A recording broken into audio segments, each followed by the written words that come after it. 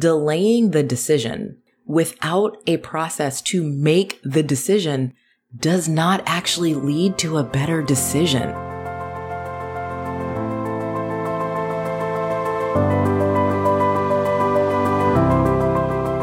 Hello. You are listening to Your Unapologetic Career.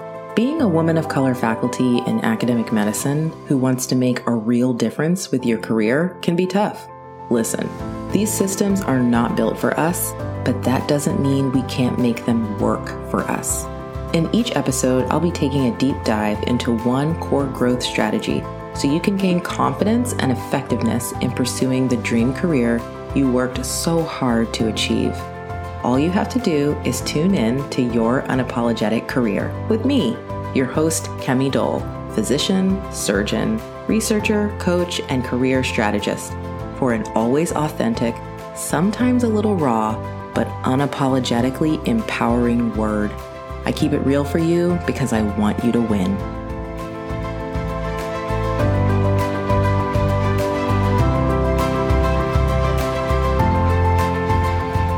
Are you building the academic career you want, or hard at work checking boxes on everyone else's to-do list?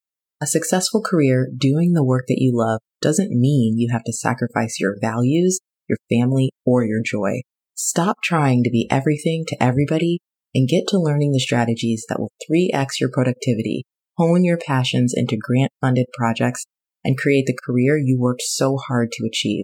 If you have been to every career development workshop that sounded great, but didn't actually deal with the kind of institutional pressures you face, if you are working hard but somehow stuck in inefficiency, putting everyone else's priorities first, if you spent years training and sacrificing to become academic faculty, and here you are still working nights and weekends on the projects you care most about, I'm here to tell you that you can walk away from this institutional mindset forever and take control of your career with clarity and strategy. Every day, I help early career women of color faculty in academic medicine, like you, reframe and recreate their academic life so that they can channel their ideas, passions, and skills into grant-funded work with institutional support.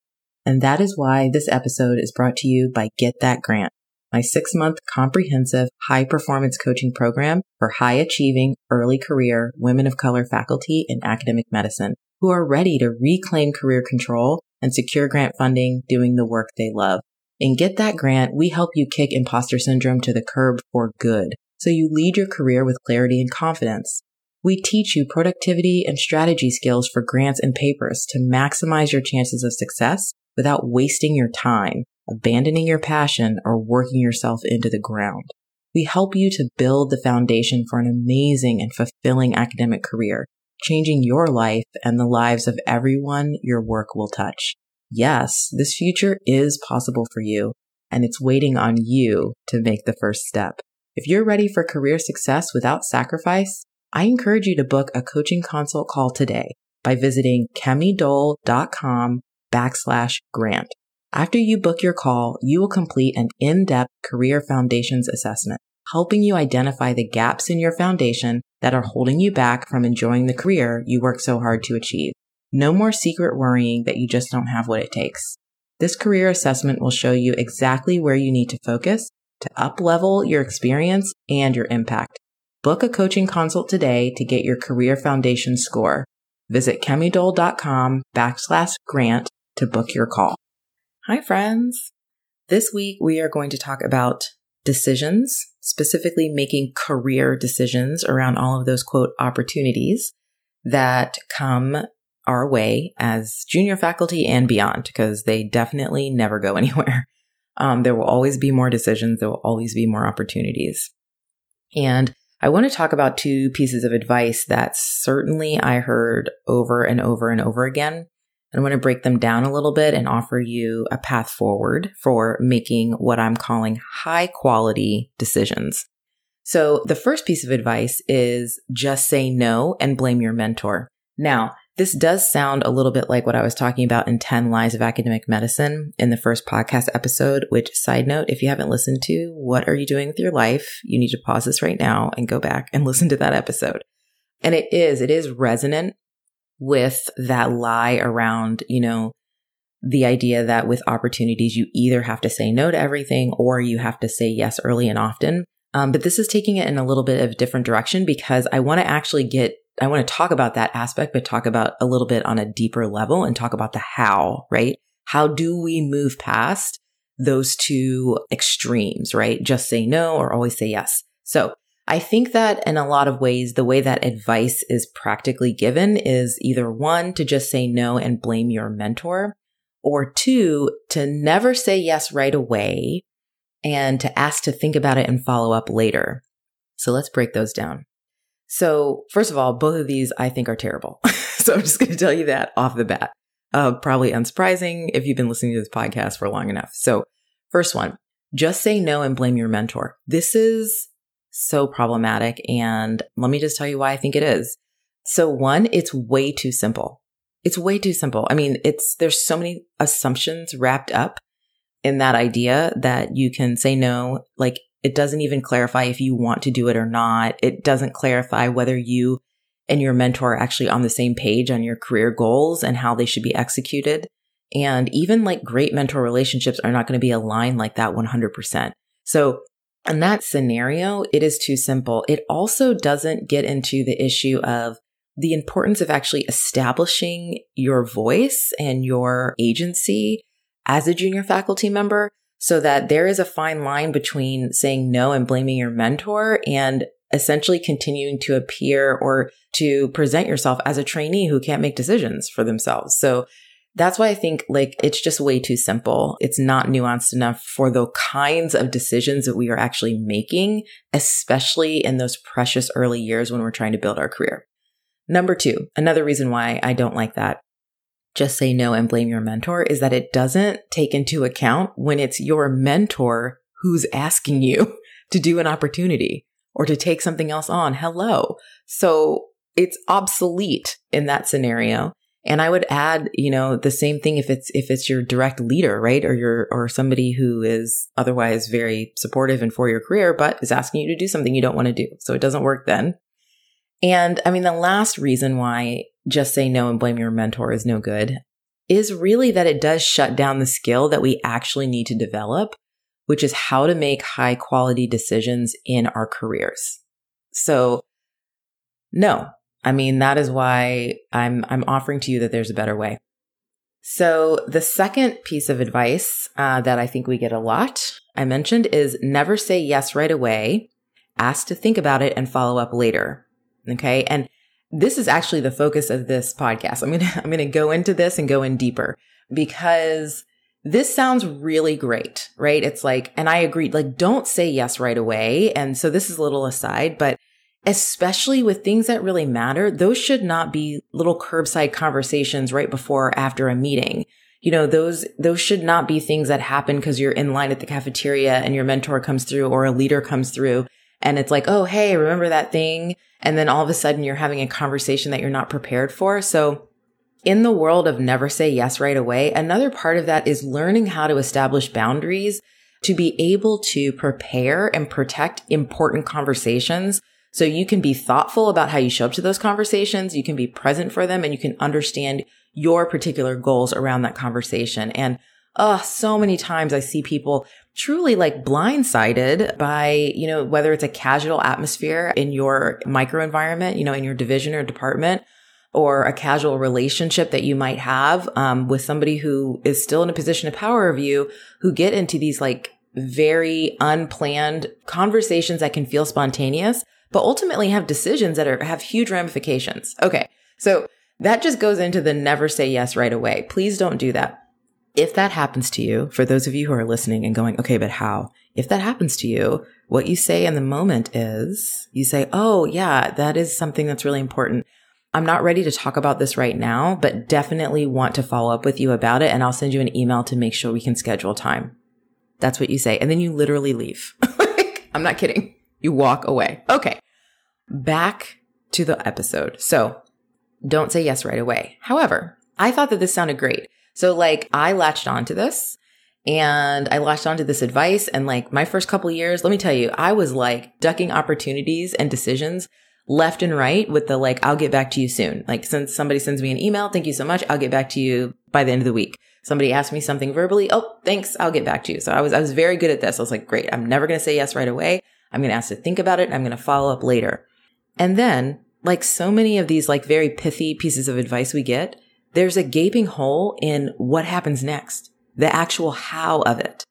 And that's when I realized that delaying the decision without a process to make the decision does not actually lead to a better decision. Without a process, we actually fall into a couple of common scenarios. So one, we crowdsource it. So we have delayed the decision. And so then we just start asking everybody what they would do. So everyone gets an opinion. And then what do? We go with whoever's loudest, who has the most power in our spheres, or frankly, even just the biggest personality. Or we just avoid choosing at all. And so we basically wait for the decision to be made for us, either directly or indirectly. There's a moment where you have an active choice to make a decision, but you can also just never respond, right? Just not engage. And ultimately the decision gets made for you because somebody else jumps in, or, it just gets to the point where it's too late to change course. So you haven't actively moved forward and made an empowered choice for yourself. And let me tell y'all, crowdsourcing or avoiding decisions, neither of those are CEO type behaviors. Neither of those are leading yourself in your career, right? That's not what we came here to do. We did not come here to continue to be cogs in a wheel. We didn't come here to abdicate the role of leadership of our own careers. So I want to offer to you a different way, a third way, what I think is a great way to make high quality decisions in your career. And that is what we're going to talk about for the back half of this episode. Okay. So first, I want you to know and recognize the common emotions that are often communicated alongside any of these like offers or quote opportunities, right? Because in academic medicine, I actually think we're terrible at recognizing this, and our institutional cultures reinforce the blurring of these lines. And what am I talking about? I'm going to just go through some very concrete examples so you understand what I mean. So when I say common emotions, this is what they are, and this is how they sound. One really common emotion that is communicated alongside a quote opportunity is urgency and pressure. That sounds like, well, this is a prime opportunity and seems important for you to consider now because it may not be there in the future. ... Okay. Another common emotion and how it sounds is obligation. This sounds like, well, the ask did come from insert VIP person. Well, I understand, but it was XYZ who's asking us to do it. So ... Third common emotion, what I call gratitude, but really it's obligatory gratitude. So it's kind of a flavor of the second one. And this sounds like, well, this is something you should do because they did XYZ thing for you. Okay. So I want you to recognize these: urgency, obligation, or gratitude. And it's not about not feeling them. It's not about that. It's actually about using these emotions as a cue to pause. Because when you are feeling pressure or urgency, when you are feeling obligation, when you are feeling gratitude as a driver of your decision, that means that you have work to do. Because these emotions are, one, powerful, and they usually obscure the facts that you need to make your decision. So the first thing you need to do is know and recognize these common emotions that are communicated alongside the quote unquote opportunity. But the second thing that you need to do is you need to identify the actual facts to make the decision. So facts and what they are. These are examples of facts. This is amazing how much we get this confused, right? So let's be clear. Fact, a clear job description and a detail of the offer or the job. Another example, a clear expression of the time commitment of the opportunity and expectations of success. What is the definition of a job well done on this quote opportunity or offer? What is the power structure of who is in charge of this opportunity or of judging whether the job is well done and how it's done? And what is the funding or other resources that are available to support this work in this offer or opportunity? Okay. Those are facts. All of those are concrete facts that you can find out. And I point them out because the frequency with which we will perseverate over a decision that's big or small without that information, without those facts, is way too common. And what's true is that we can't actually make a high quality decision without the facts, period. You can make a decision without the facts, but it's not a high quality one, not in my mind. So the third step in making a high quality decision is then, once you've identified and clarified the emotion that is coming along with it, once you have extracted out the actual facts, is that you take those facts and then you make them stand up against your personal career goals. And so I coach my clients to always bring it back to the 4 foundations. 1, how does this align with your unique academic value? 2, what is the impact of this choice on your microenvironment? 3, how does this enhance or detract from your grant getting strategy for those who are oriented towards grants, or your career progress strategy? And then 4, what are the implications for your 1-year goals and your 3-year plans? And the answer to those questions, that's when you now get to crowdsource for information. So it's not that you never take into account other people's thoughts or expertise or information. It's not that. But you do that after you've clarified, 1, what emotions might be obscuring things, and then 2, what the facts are. And then you can go deeper on those facts, get more information to clarify how they match up with what you are trying to do. Now is when you go talk to people who may have had the same opportunity or offer before, and you try to talk to people who've both said yes and who said no to understand better what their experience was. Really a little bit less about how they made the decision, but a little bit more about what their experience was. You find out details about the structure and schedule potentially, and maybe from administrative staff, maybe from other people, not necessarily the person that's making you the offer. Like, I call this summoning your inner Inspector Gadget. Like, you are just a fact-finding machine. You're doing your research, you're staying curious, and most importantly, you're staying in charge. Because as you're going to get information, that is all it is. You're filtering through information. You're not worrying about any of the emotion or any of the other stuff that's coming in, because what you're trying to do is make the best decision for yourself and your career. And so ultimately, a high quality decision, in the way I'm using that phrase, is an informed one. And it's informed not by blinding urgency, not by obligation and or gratitude, but by facts and a personal clarity on where you are going with your career. And that's why a high quality decision can be a yes or a no. That's why that advice about say no to everything or say yes early and often, that's why it's so terrible, right? A high quality decision can be a yes or a no. And it's also why the most qualified person to make that call is you. It's you. No more abdicating, no more crowdsourcing, no more avoiding. Yes, you are going to take in information, but you are going to take it in from a place of clarity of what you're trying to do. So then you get to match up the opportunity with what it is you're trying to do. Ultimately, this is about not playing small. Ultimately. Because when you transition to this way of thinking about decisions in the form of opportunities, but honestly, all of them, what you are doing is that you are choosing to exercise your own self-leadership skills. You're choosing to take in information and then make clear judgments that are aligned with your value and the vision and the goals you're trying to have in your career. And then you're choosing to bet on yourself and see what happens. And my friends, I just want to remind you that is literally why we are here. To bet on ourselves, to create new ideas, to do new things, to contribute in meaningful and amazing ways. No more playing small. All right. Love y'all. Have a great week. Thank you so much for listening with me today. I appreciate your time, as I know it's so valuable. I hope this episode was helpful to you, and I hope you feel energized to go out and claim your unapologetic career. See you soon.